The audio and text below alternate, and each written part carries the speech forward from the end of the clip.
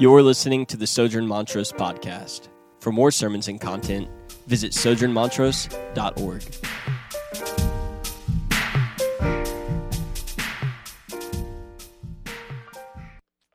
Peace be with you. Welcome to Sojourn. If you don't know me, my name is Marshall. I'm one of the pastors here. It's my joy and privilege to open God's Word with you this morning. And if you're a guest, I'll just reiterate the welcome that Cole gave you and highly encourage you to take any one of those steps to connecting to the community here. We'd love to get to know you. And so if there are any questions that were unaddressed, you can, again, either fill out that Connect card or you can come and talk to myself or one of our staff or members in the gallery at the conclusion of the gathering. With that said, let's jump right in this morning. Like Cole mentioned earlier, we're walking through a 5-week sermon series on the 5 sort of basic theological principles of the Protestant Reformation in Europe that celebrates its 500th anniversary this year. And so far we've discussed sola scriptura, or scripture alone, and sola gratia, or grace alone. These principles were principles that bubbled to the surface because there were questions in the church that were being asked, right? Questions that ultimately were causing quite a bit of tension. One being a question of authority. Where is it that ultimate authority lies? Is it in the church structure, the popes, the priests, and everything in between? Or is it in God's Word? And obviously the Reformation response to that question was Scripture alone. And then, of course, last week we talked about this question that also bubbled up to the surface, which is, how is it that salvation has been procured for us? How is it that salvation happens? What is the method? And of course, the Reformation response to that question was by grace alone. And this morning, there's another point of debate that was happening in the church at the time, and it was a debate around the question of how do we obtain grace, right? So if salvation comes to us by grace alone, how is it that we obtain that grace? According to the Council of Trent, which was the Roman Church's response to the Reformation, grace was obtained, at least in part, by our good works. Here's some direct quotes from the Council of Trent. It says this: "If anyone says that by faith alone the sinner is justified, so as to mean that nothing else is required to cooperate in order to obtain the grace of God in justification, let him be anathema," or let him be accursed. Here's another quote: "If anyone says that the righteousness received is not preserved and also not increased before God by good works, but that those works are merely fruits and signs of justification obtained, but not a cause of its increase, let him be anathema," or let him be cursed. Now, there's a lot of big words in those sentences, but essentially what the Roman Church is saying in this statement is that while salvation might have been affected by grace, meaning that God showed his grace for us in the person and work of Jesus, that we actually get access to that grace, and we keep access to that grace through our good works. So to get access to the salvation provided by Jesus and to keep access to the salvation provided by Jesus, we must supplement that grace with our good works.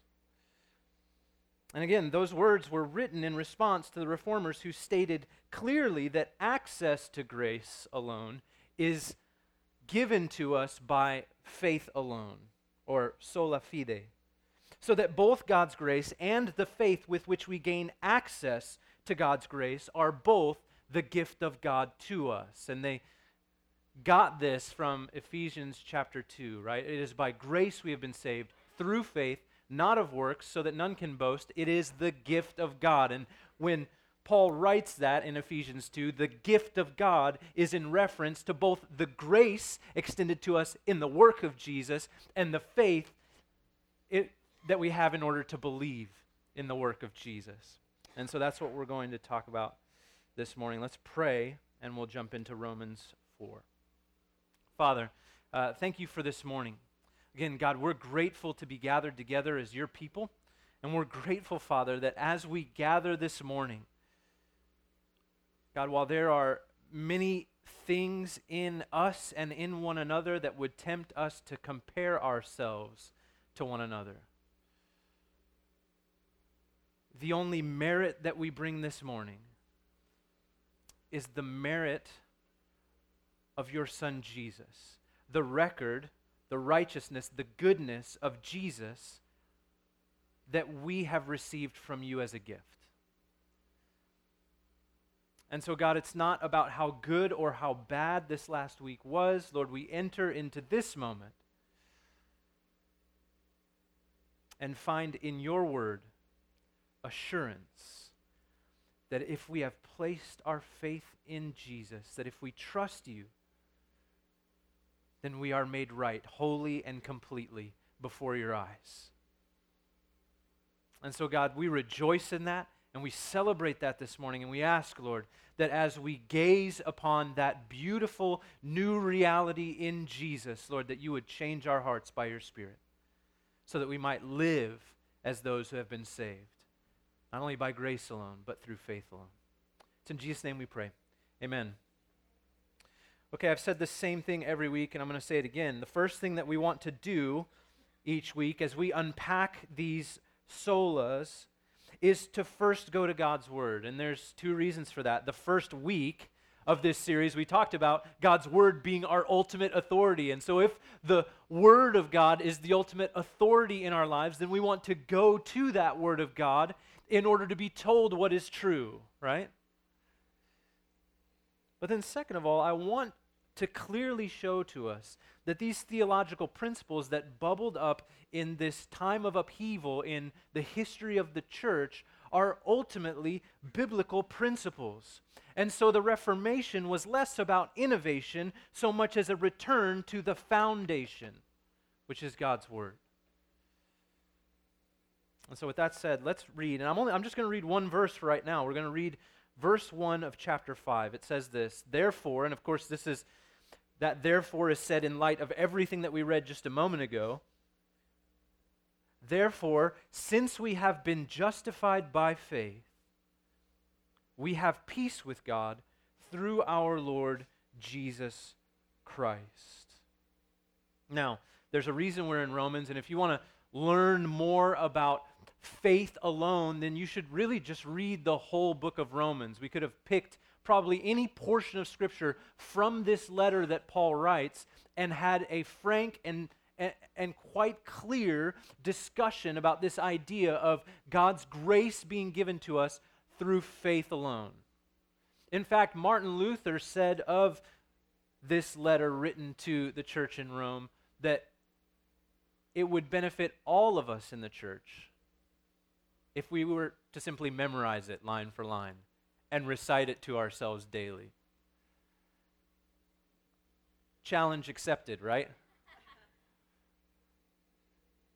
And so it's hard to just jump in somewhere, but there's a few reasons that we chose chapter 4, and of course, verse 1 in particular. There's two things that Paul is telling us, in not only in this verse alone, but really in this whole portion of the letter to the Romans.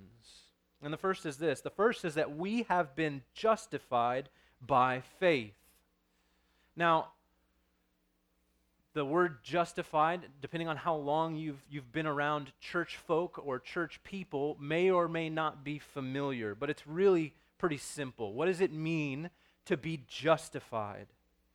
To be justified is to be made right before God. When we are justified, when we are made right in God's eyes, it is as if we never sinned. It is as if our lives, rather than being filled with sin, were only filled with good. The good that God's perfection demands. And so when Paul tells us that we're justified by faith, he's telling us that we've been made right in God's eyes, that when God looks at us, he sees us as wholly pleasing, wholly acceptable, and that we've been made justified, that we've been justified by faith. And so what we'll notice right there in sort of our summary statement, this one sentence from really a full book that is expounding upon this, what we'll notice is that there is no mention whatsoever of our works being able to earn, obtain, or sustain God's grace in our lives, right? We can't earn God's grace, we can't obtain it by taking it, nor can we sustain it, keep it going in our lives. There's no mention of our works or our abilities in this portion of Scripture. And so it becomes quite clear to us, even just from this lone verse, that we get access to and the benefits of Jesus, Jesus' perfect life, Jesus' sinner's death, and Jesus' victorious resurrection by faith alone. All of those things that belong to Jesus, all of those things that God has expressed to us in His grace, in Jesus, His perfect life, His sinner's death, His victorious resurrection, all of that we get access to and we keep hold of by faith alone. The second thing we see in here is that not only have we been justified by faith, but that because we've been justified by faith, or because we've been made right by faith, we also now have peace with God.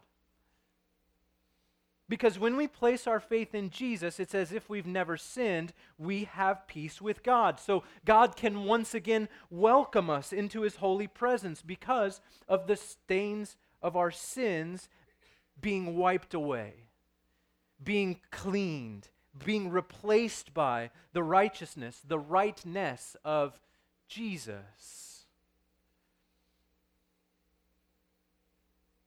And so we've been justified by faith, and we have peace with God through our Lord Jesus Christ. Now, those things in and of themselves are astounding.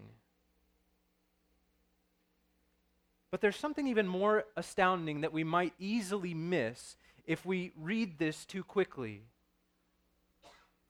Notice the tense of the verb at the beginning of the verse, right? Therefore, since we have been justified. We have been justified. What does that mean? That means that justification, or as we've defined justification, being made right in God's eyes, has happened. It's a thing that happened. It's in the past for us. That if we have faith in Jesus, if we are Christians in the room this morning, then when we first opened our eyes to God's grace to us in Jesus, in that moment we were declared right before God once and for all. That you are right now justified, made right before Him, that right now, in God's eyes, you lack nothing.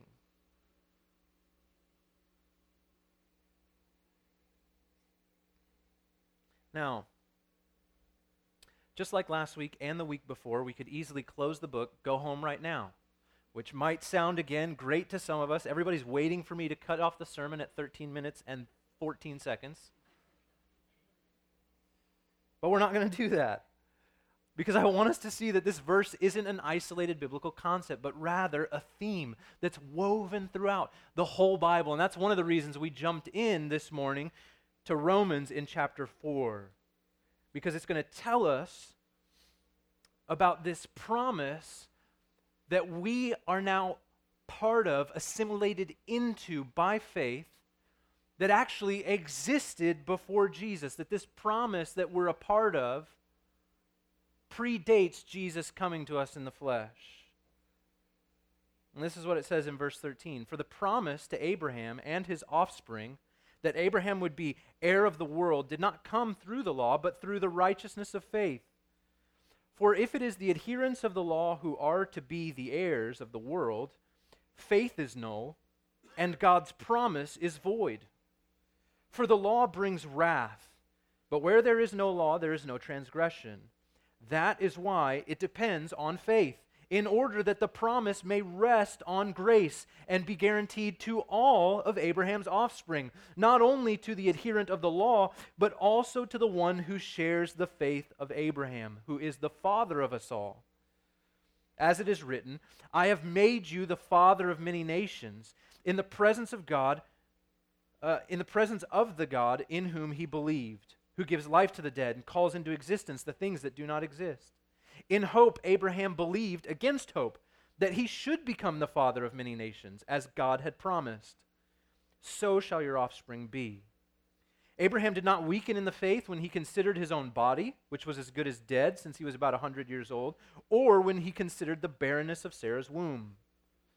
No unbelief made him waver concerning the promise of God, but he grew strong in his faith as he gave glory to God, fully convinced that God was able to do what he had promised. That is why his faith was, quote, from Genesis 15, counted to him as righteousness.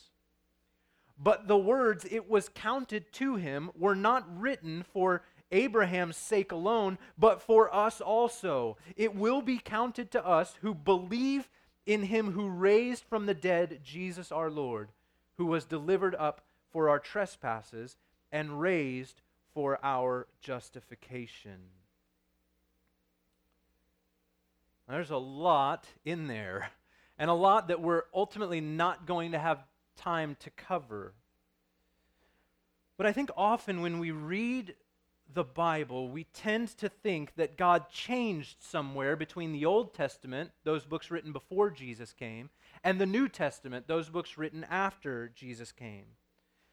That maybe God, after trying out this whole law thing, decided to try grace and faith instead because we couldn't help but keep blowing it. But the reality that's presented to us here in Romans chapter 4 is that in God's promise to Abraham, who lived in the Old Testament from the old days before Jesus,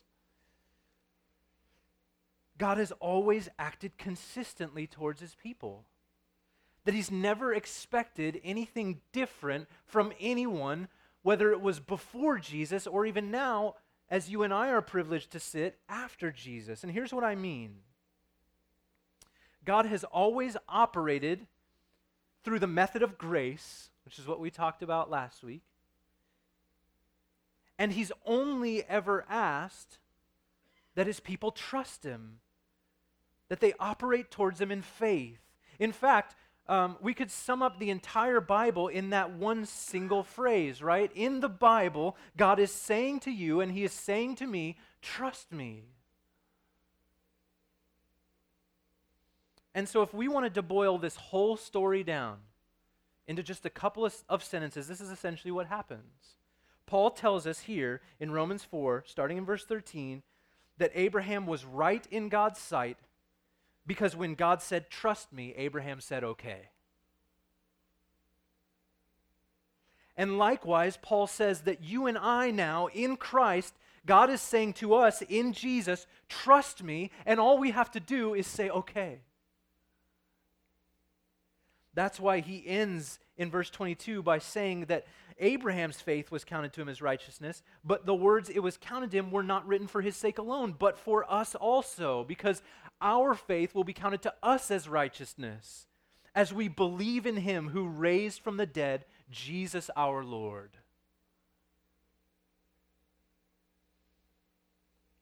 And so when God, through his son Jesus, invites us into his grace, we say, okay, we are justified in that moment. This happened to Abraham too, right? It quotes from Genesis 15. Before ever doing anything of consequence, Abraham was called righteous. This is before he ever has Isaac. This is before he ever obeys God and takes Isaac to the top of the mountain to sacrifice him to God, according to God's own request, right? This is before Abraham dutifully leaves his home and to wander in the desert and follow God, right? Before he does any of those things, God says to him, I'm going to make a great nation out of you. And Abraham says, okay.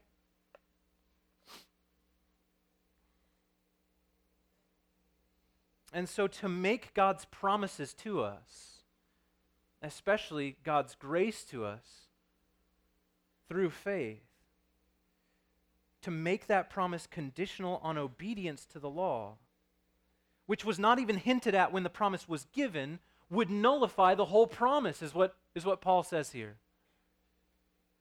And so, brothers and sisters, righteousness has always come by faith to those who live by faith. And we see this principle again in the life of King David, who in one instance broke 3 of the 10 commandments outright, as he coveted after Bathsheba, the wife of Uriah, as he committed adultery with her and then murdered her husband. And what we can know is if you read the Old Testament sacrificial system, there is no provision in that sacrificial system for a sin of this magnitude and that was premeditated in this way. Like, David planned this out.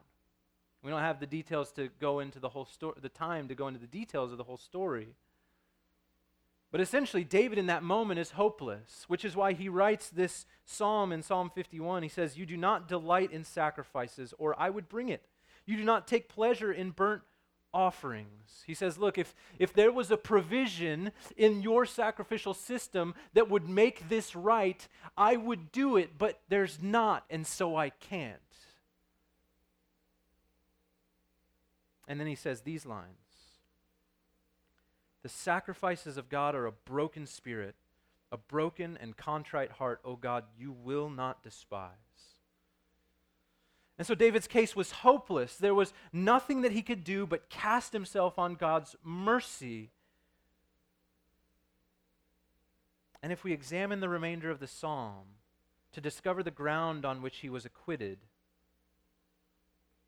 it appears that he simply acknowledged his guilt and cast himself in faith upon the mercy of God.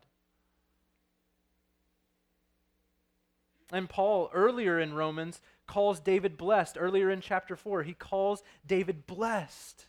And David himself calls himself blessed twice, because when there was no work that could possibly atone for his sins, he was forgiven on faith alone. And so the principle of faith alone was mightily established and illustrated in the life of Israel's greatest king, someone that the Bible records as being a man after God's own heart. And also in the life of Israel's greatest patriarch, their father, right? The father of us all, Abraham. And so it was faith alone for Abraham, faith alone for David, faith alone for the Gentiles here in Romans 4. And it's faith alone before, during, and after the law. And so it has always been faith alone in God's economy. In fact, faith alone is so important that Luther said, this doctrine of faith alone is the head and the cornerstone. It alone begets or births, nourishes, builds, preserves, defends the church of God. And without it, the church of God cannot exist for 1 hour. And so, brothers and sisters, when we compromise on this doctrine, we compromise a lot. Right? According to Luther's words, we miss the doctrine by which the church is born. Meaning, if salvation by grace alone, through faith alone, is not at the core of our message, then we end up not taking hold of God's promises. We end up creating a religion that is ultimately familiar in that it is just like every other religion. It is grace alone through works. Luther would also contend that when we compromise, we miss the doctrine by which the church is nourished and built, meaning if salvation is by grace through works, we are starved of God, and we build something different than what God intended to build through Jesus. He would contend that when we compromise, we miss the doctrine by which the church is preserved and defended. And so if salvation is by grace through works, then when we fail to be good, the church is vulnerable to our weaknesses. Meaning the church is only as good as we are, and the church is only as safe as we can keep it, instead of being as good as God in Christ is, and as safe as He's promised to keep it.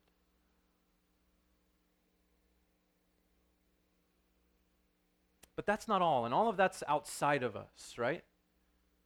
So yes, it's important as we think about the gospel and keeping it pure. It's important as we think about the health of the church and what we need to be, what we need to believe in order to actually be God's church, right? What we need to understand about what God has done on our behalf and how little, meaning nothing, we've contributed to that goodness.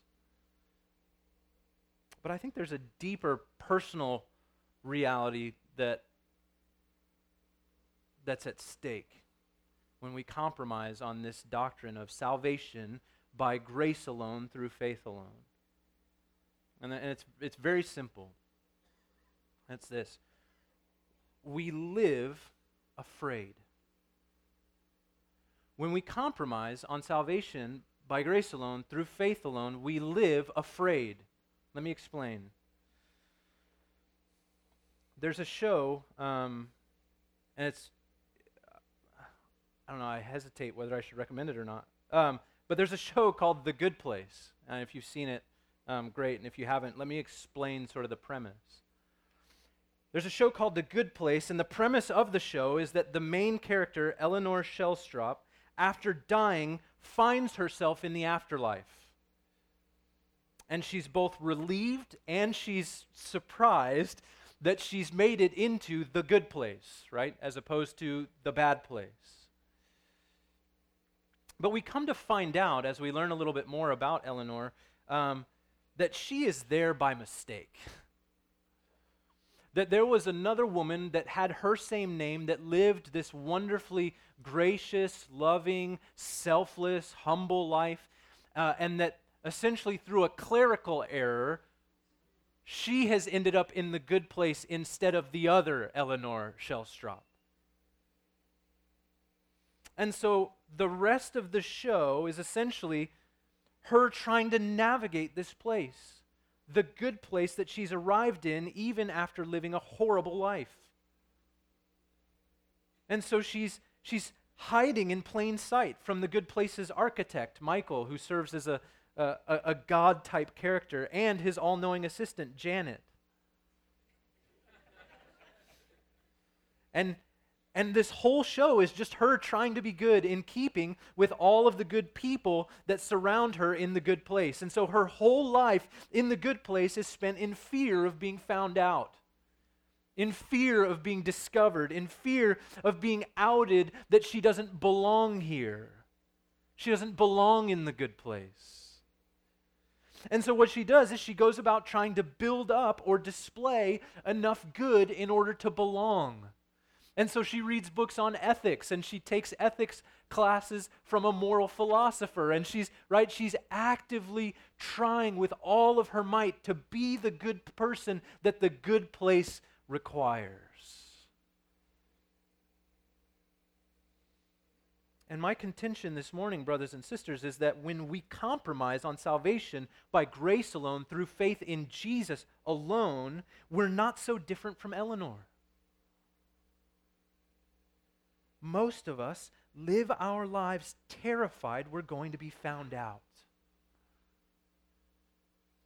Terrified that we're going to be found out either by God, Michael and Janet, by those around us, our neighbors in the good place, or even worse, by ourselves. That we'll finally look in the mirror, and instead of making more excuses, we'll finally just recognize that we've run out. That there aren't any more excuses, and that even the ones that we gave before weren't good.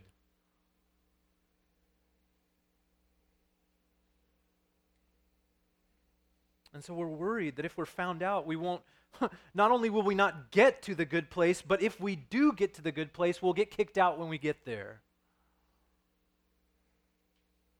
And so we live fear-filled lives, always wondering if we've done enough, always wondering if we've built up enough or are displaying enough good works or have worked up enough faith. But here's the good news. This is what happens when we believe.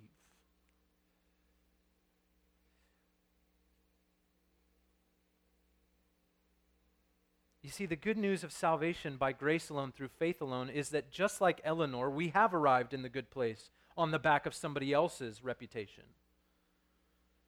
on the back of somebody else's merit.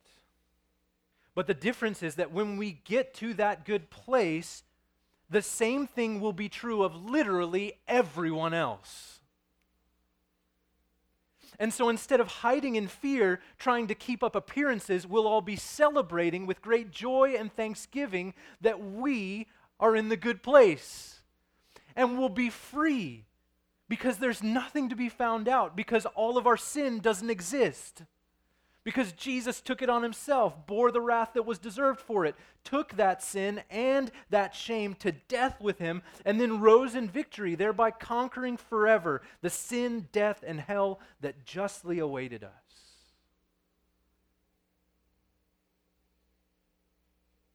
And so if when we compromise on faith alone, we end up living in fear, when we believe in faith alone, we have assurance. We have confidence. John Flavel said this: "Happy were it if puzzled and perplexed Christians would turn their eyes from the defects that are in their obedience to the fullness and completeness of Christ's obedience and see themselves complete in him."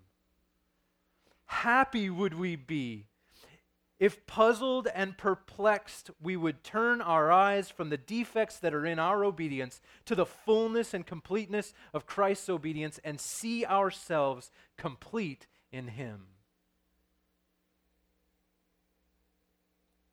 Meaning we are as safe, we are as secure, we are as guaranteed of God's goodness to us as Christ is himself safe, secure, and guaranteed of God's goodness. The inheritance of his Father is our inheritance. The love of his Father is our love to enjoy. The kindness of his Father is our kindness to experience. The protection of his Father is our protection to dwell in. The peace of his Father is our peace to rest in. Brothers and sisters, that reality should produce in us the kind of confidence and assurance that simply cannot be explained apart from this strangest thing: God's salvation by grace alone, through faith alone. Brothers and sisters, this morning we don't have to wonder. God is a promise-keeping God. And all he's asking us to do is trust him when he tells us that.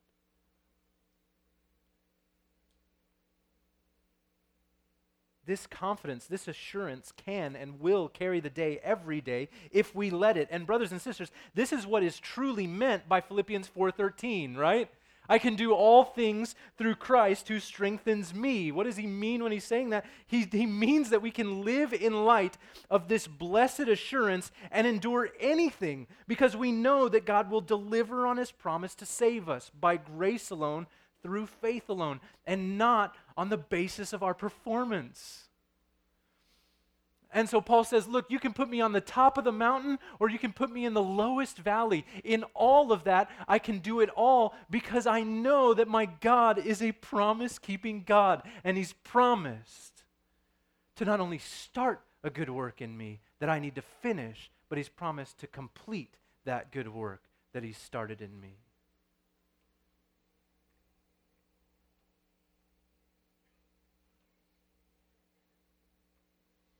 And so as we wrap up, there's a question I want to answer, and it's a question that I am frequently asked by both believer and non-believer. And it's the same question. It's this: Pastor, how do I know if I have faith? Or if I do have faith, how do I know that I have enough? And I want to recall for us a story. There's this interesting moment in the timeline of Jesus' death that almost for an instance takes the focus off Jesus just for 1 second, right? And Jesus he's been taken before Pilate. He's been falsely accused. Pilate says, "Whatever, I'm going to let them do whatever they want.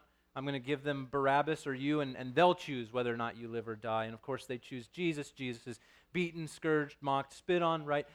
placed upon, and I say placed, that's a very gentle description of what took place, but placed on a Roman cross. He's hanging on the cross, and he's hanging on that cross in between two thieves, two sinners. And one of the thieves looks over and essentially says, "Look, I don't get it, but I trust you." And Jesus says to him, based on that, today, this day, the same day that we're sharing a cross, you will be with me in paradise. And what you'll notice is that they don't last much longer after that interaction. And so there's no time for this thief to clarify his faith. And there's no time for this thief to accumulate more faith than he had in that moment. And yet Jesus says he'll be with him in paradise. And so clearly the thief was not saved on the ground of the intensity or the clarity of the faith that he exercised, but on the ground of the blood of Jesus. God's grace extended through Jesus. And so, my friends, the same is true this morning. It is not the intensity of our faith that saves us, but the object of our faith that saves us. Jesus saves us, not our ability to muster our faith in Jesus. So even if during this very sermon you placed your trust in Jesus for the first time, you are as justified, as right before God as the oldest saint in this room. And if you've been a Christian for many years, but it's been a tough season and your faith is rocked, you're not sure, but you're holding on for dear life, listen to me. The strength of your faith is not what saved you then, and it's not what saves you now. Be free to rejoice in God's salvation by grace alone, through faith alone this morning, because you are a son, you are a daughter on account of the blood of Jesus. When your conscience or the enemy accuse you of having too little faith or too few good works, it is enough to say these words: I have no other argument, I need no other plea. It is enough that Jesus died and that he died for me. And we can trust God when he says that that's enough. Let's pray. Father, we thank you for this morning. Again, God, we're grateful to be gathered together. And we're grateful, God, to be gathered together knowing, Lord, that there is nothing that we need to muster this morning. And so if we came in feeling weak, we can be weak knowing that you're strong. If we came in doubting, we can doubt knowing that you preserve us. And we thank you, God, that we have obtained access into this grace by a faith that is also a gift from you. And so, God, being that faith is only something we can receive, not muster, we ask for more. God, would you meet us in our need? Lord, if we are weak and faithless this morning, God, make us strong and faith-filled by your grace and by the power of your Spirit. Lord, would the meal that we're about to partake in actually sustain us, God? Would it remind us, not only in our minds, but in our bodies, that you fill and you satisfy every need that we have? And may we celebrate this morning, God, with great joy and with great rejoicing, Father, that all that was required has already been done. We have but to receive it in faith. So help us, God. Be with us by your Spirit. We love you. We thank you for all good things. In Jesus' name.